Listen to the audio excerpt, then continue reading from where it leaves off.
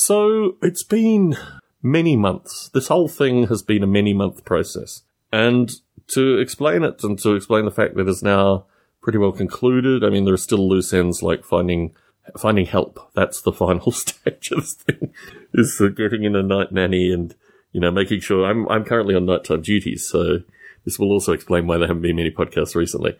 But the logistics of it were, we sold our house in Las Vegas. We bought another house in Las Vegas, a much nicer house, which I'm currently speaking to you from. And we sold our house in San Jose. Then normally we moved to Las Vegas, but we had to go down to Southern California relatively quickly because of the potential of our girls, as I'm referring to them, twin girls, being born. And every part of this process has taken extremely longer than originally anticipated. The average, extension time required for this has been about 50%, to some cases 250%. And what we found through this is that there is a new normal, which is just unbelievable. I don't know if the world can continue to survive with a new normal like the way it is currently. And the main thing is that at every point, we haven't been concerned about money, which is an amazing luxury that I'm very thankful to have in my life. Only at this period of time in my life has it really been present. But, when people just outlandishly double the cost of something, even into the, $5,000, $10,000 range, I've just eaten it to get to this point. And it's actually quite extraordinary how many of these interactions have happened, including things like, so for example, the girls were, born in a hospital. The hospital lost all the paperwork that we produced. Now, they made photocopies of the paperwork, so we have the photocopies, but they lost their copies. And then proceeded to use some very interesting social engineering not to admit that they'd lost the copies, but to say things like, we never filled out these forms that we have photocopies of. And, at every iteration, whether it was you need to pay double because you have books to move from San Jose to, Las Vegas, or the guy who just randomly broke our windows in San Jose, coming, 3-4 days before the closing of our house in Las Vegas, which we put, $5,000 to the buyer to say sorry for this mentally unhinged guy who no doubt is going to be continuing to break their windows. I mean, gosh, yeah, the new normal is very real. And I think probably will add, and we find this because we are trying to do things in the world. Obviously, thankfully, we're now stopping trying to do things in the world. But, this thing that has kind of continued on has permeated every aspect of this thing. And the twin girls, absolutely miraculous and unbelievable. I mean, really, the ends to these means, so to speak, to have a nice house with the girls relatively comfortable. Just these things coming together have really been miraculous. And look, I think here, although I'm complaining about a bunch of little things, actually, having the main thing that I've gotten from this, if I could share it with my listeners, is that I know very little about genetics. I thought I knew a lot about genetics, but to have two girls that are so different in every aspect, that I realize that there's this kind of shadow genetics, this, what I would have thought to be recessive genetics that have come together in one of them, and the other one has, what I would have thought to be dominant genetics. And they've just kind of swept the genetics evenly. So I now have a daughter who is kind of red-haired, Irish looking. It just amazes me that these are the genetics that have been in part hiding inside me. And then I have another daughter who almost has a Jew fro, right? Just really fine, features from the Ashkenazi side of my family.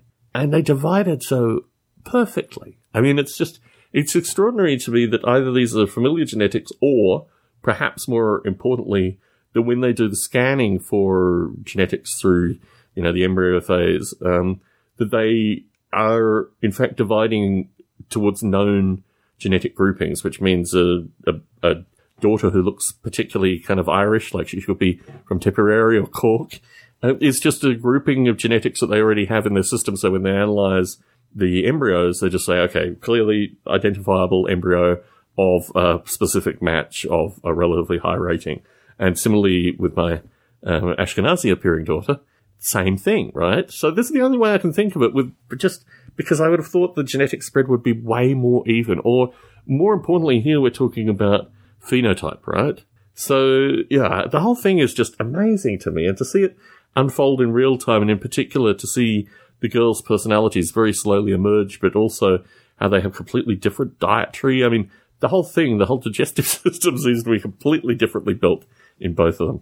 So yes, I'm getting way more wonder out of this thing than I ever could have imagined going into it, which means complaining about the new normal and all this other nonsense and what have you. I just have to have something curmudgeonly to say in these recordings. But yeah, I'm in a very strange place that I've not been in for any other part of my life.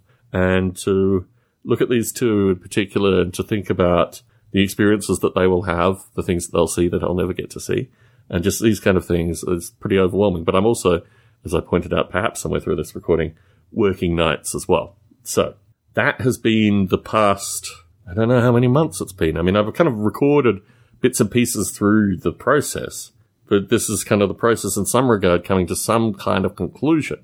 Now, when I go back to work and do all these other things, then it really will be some kind of conclusion.